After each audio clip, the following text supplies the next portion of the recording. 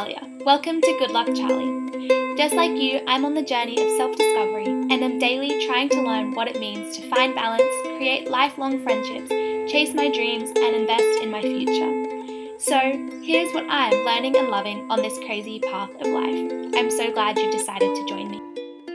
Hello everybody and welcome back for another episode of the Good Luck Charlie podcast. That's how I start every episode, so I guess that's a new trend. I hope you have had a fabulous week. I hope you learnt something. I hope you loved a lot. But mostly, I hope that you had the opportunity to be real with yourself and real with the people that you trust, because it's when we get real and when we share our true heart and get vulnerable that life gets good. Yeah, when we get real, life gets good. Anywho, today's episode is just going to be another one of those episodes where I talk a little bit about everything that I've been learning. So to begin with, I shared this one on my story at goodluck_charliepod the other day. And it's a story that my teacher was talking to me about. He was telling me about how his son, he watched do a 100-meter race at his primary school the other day. And he was winning and he was so fast and everyone thought he was going to do so much better than everyone. But at the 98th meter, just before the race ended, he just stopped. And it's like he looked over at all the adults watching, shrugged his shoulders and was like, yeah, I don't care. I can't be bothered anymore. And all the adults were like, run, no, this is the part that matters. Don't give up now. Run, keep on going. Like, finish strong. Like, doesn't even matter the past 98 meters if you've won them. Don't even matter if you don't finish the race. Keep on going. And this little boy just could not be bothered. So everyone was laughing and giggling away, but they were also like, oh, come on, man. Like, you were so close. Can't you see? Can't you see that outside perspective of how close you are in comparison to how far you run? And can't you see that you should have just made it worth it? So then the reason the teacher was talking to me about this is because I am in the last 2 meters of schooling in terms of my 100-meter race. And so I have done really well the past 98 meters. But recently, I've kind of lost motivation and lost a bit of that drive to just do really well. And he goes, Talia, come on, you've got 2 meters left. Like, how do you want to finish? Finish strong, make it all worth it, yada yada. And this was kind of hard for me to hear because I was like, when you put it that way, yeah, it sounds silly giving up in the last little bit. Yes, it sounds silly not trying as hard the last 2 meters when there's literally 2 meters left. But from my perspective, I was like, I cannot put any more effort in. I cannot make myself care any more than I do. Right now, I'm realizing and wanting to prioritize my mental health over finishing this race. And that was kind of hard for me to process, kind of hard for me to realize and accept. But ultimately, I think you do have to realize what's important. So I was struggling a little bit with this. And I shared it on the story and someone responded with exactly what I had been thinking but didn't quite know how I feel. And they said, but what do you do if it feels like if you keep going those 2 meters, you're going to collapse from being exhausted and overworked? Like, I'm struggling with work lately and I want to push through and I'm terrified people will think I'm a failure or a disappointment if I give up in those last 2 meters. But I don't know what to do. I want to go and I want to run those last 2 meters and I want to make it all worth it, but I'm also worried that I'm going to collapse after 1 meter. And I was like, yes, I feel this. I was like, I definitely agree. And the reason the teacher was telling me this is because I've just dropped a subject and I'm literally collapsing in the last 2 meters. And the teachers and everyone around me just thinks it's crazy of me. People around me are like, get perspective. 6 months is not long in the grand scheme of things. Try to enjoy it. High school's great, which is all very true. But actually, it's not true, because if every day feels like a struggle, it is okay to admit that, and you don't have to pretend like it isn't a struggle. If you have 2 meters to go but can't even lift a toe, that is okay. I didn't even realize that rhymed. You're a poet and you didn't even know it.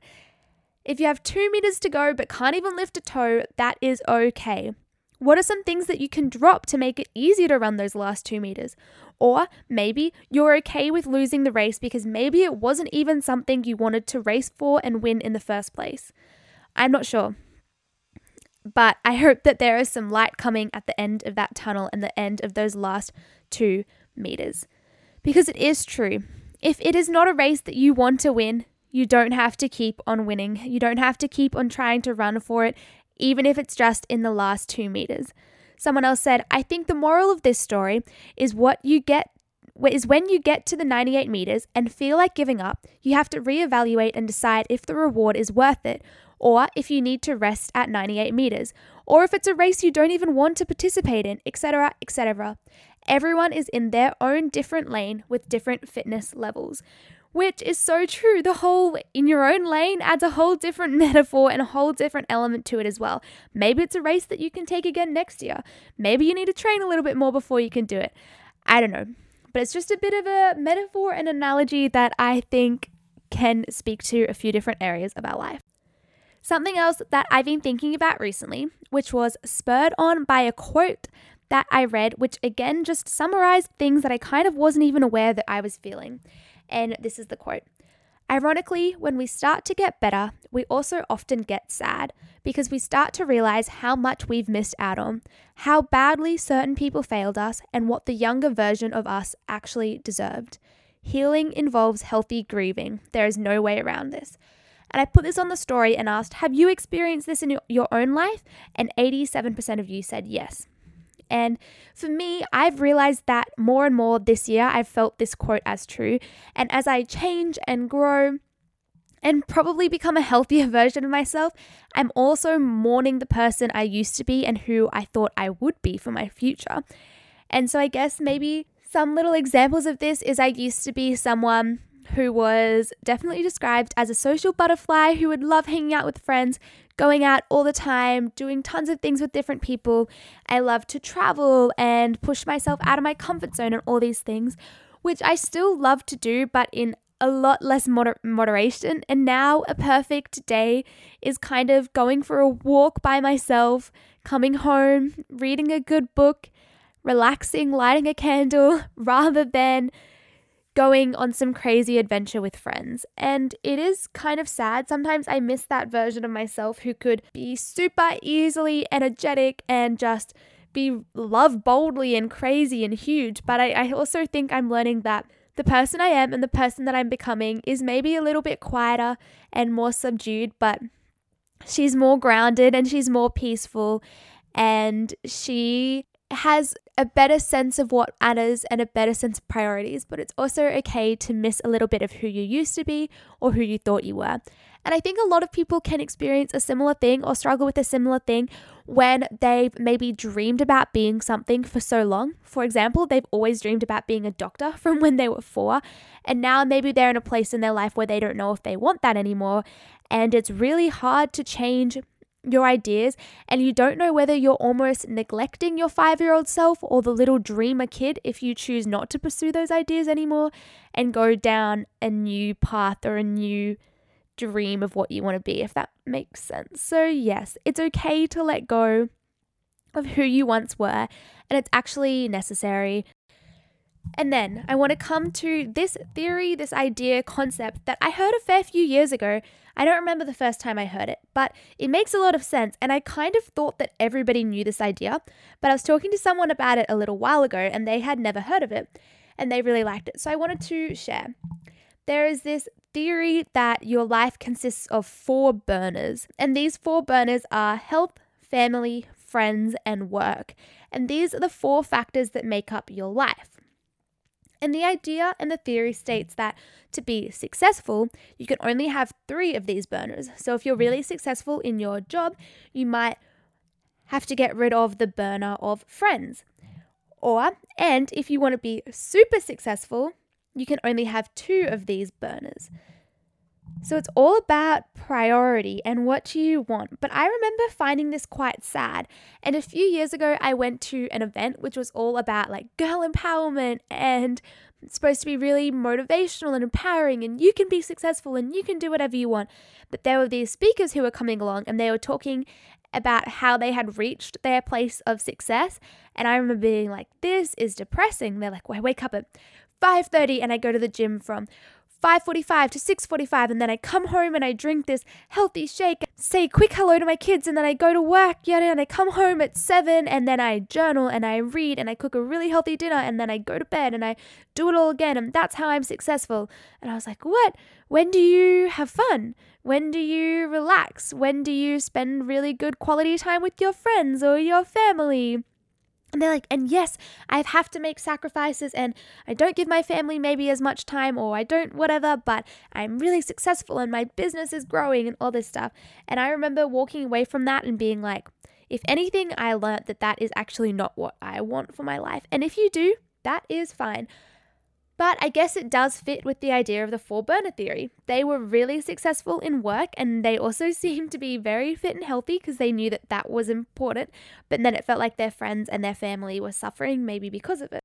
Again, it's just a little idea, but also maybe it can help you have some clarity in your life as well, because maybe you are working really hard at school or whatever, and you feel guilty for maybe not spending enough time with your friends or a whole range of other things. Just realize that you don't have to feel guilty for maybe quote unquote slacking off in some areas, because your success and your hard work in one area, if that is what you want, will be reward and achievement enough.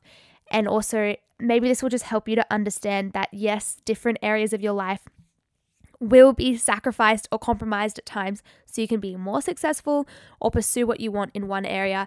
So it's okay if something is on the back burner at the moment. So that is the 4 burner theory. Now I'm coming to something which is so privileged to be able to say, but it's been on my mind a lot, and I've been thinking about it a lot throughout my whole entire life. I heard this phrase, and it is crippled by opportunity. And that is how I feel sometimes in my life. I, in Australia, as a white female, have been so honored to have so many opportunities by my parents, but also just the place where I live and my own kind of work ethic. But there are so many opportunities, and there are so many directions that my life could take that it almost is terrifying to even begin. And everyone always says your life will work out, everything will work out the way it's supposed to be, God has a plan, yada, yada, yada. But I'm like, I believe that, and that is great, but what is the first step that I could take?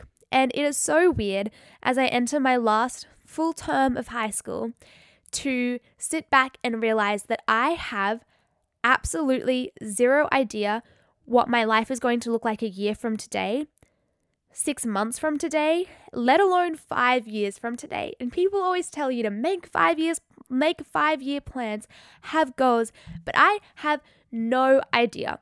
So if you have no idea, it is okay. I am right there with you, and we will work it out. Apparently, everyone tells us it'll work out, and I'm sure it will. But it's okay to have no idea.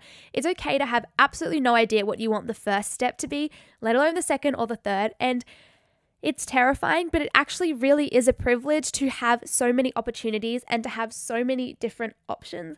And I love that phrase, crippled by opportunity, because it sums up so much.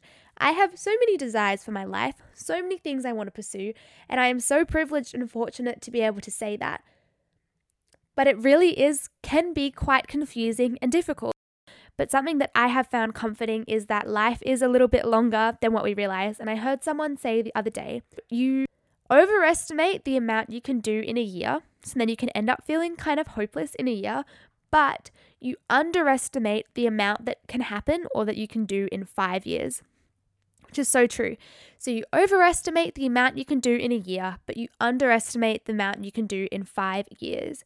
If you talk to your parents or someone that you love and trust that is only even a few years older, you'll realize how much happens in a couple of years that you don't even realize. I was on a hike with some family friends. It was not a hike. It was a little walk to a waterfall with some family friends the other day. And somehow we weren't fully on the path and we didn't know how to get to the little path. And so we almost backtracked to find it. And someone else was like, I'm going to backtrack. It's way easier. I don't want to mess up. Like, sure, you can go ahead and be lost walking around for an hour. I'm going to go on the slightly longer route just so I know that we are on a path. But the others were all arguing and being like, no, go this random way. It's way more fun. What is life if it's not a challenge? And etc. And this friend goes, I don't like doing things the hard way just to do it the hard way. I would like to do it a way that guarantees success, where I know I'm going to be safe, and I just would rather take the efficient route. I was thinking about this and I was like, that's an interesting and valid point. And so I was talking with her about how throughout my high school life, throughout my life full stop, I have always taken like the hardest route possible. If it's an assignment, I have encouraged myself to choose like the hardest topic, or a topic that I don't think others are going to choose, because I literally want to make life harder for myself. I feel like I'm not good enough if I take the easy option, which is so silly, because why wouldn't you want to make life easy for yourself? Why wouldn't you want to make it easy for you to make the right decisions? Like, duh. Even my parents are wonderful, and they'll often offer to help me buy something or pay for something because they're my parents and I'm still under 18. And yet for some reason, I feel so bad if they give me money or buy me clothes or buy me things that I need, because I feel like I should be doing that by myself. And it's like, Talia, you have to let people, and whatever your name is, insert your name, you have to let people care for you, and you have to be able to accept gifts freely, even if you haven't done anything to deserve them. And you don't always have to take the hardest option. And I was realizing the reason I do this is because I want to be so independent. And throughout the week, I was actually home alone. My parents and family went away on a holiday, but I just wanted to stay home and relax before all the craziness started back up again. And I was realizing how much I love being home alone and how much I loved being independent. And my whole life I've been that way, but I actually think I view independence as a strength, but I think I'm kind of realizing it's almost a weakness, because trusting others requires vulnerability, and trust is probably one of the strongest things that you can have and do. And when you're willing to put your life or your trust or something into somebody else, that is so strong and powerful. And you don't have to make life complicated for yourself. You don't need to make life hard on yourself. Yes, life is difficult and it is challenging, but you don't have to choose for it to be hard and challenging. It's even something like, okay, you say, I want to start going to the gym more. Make it as easy for yourself as possible. Get gym clothes and put them next to your bed, so when you wake up in the morning, that's what you do. Wear gym clothes throughout the day, so you say, I'm not going to go to bed. I'm not going to take these clothes off until I do a workout. Make it easy for yourself to make the right decision. So yes, it is great to be independent. It is great to challenge yourself and go outside your comfort zone, but also you don't have to make the simple things in life complicated. You don't have to make life hard for yourself. It's already going to throw you curveballs. Life is already going to be challenging. So why not try to make it as easy for yourself as possible? So I hope you enjoyed this episode. I hope there are a few things that you could take away and continue to think about and mule over, because every day is an opportunity to learn. Bye and have a great week. Good luck, Charlie. Bye. Good luck, Charlie.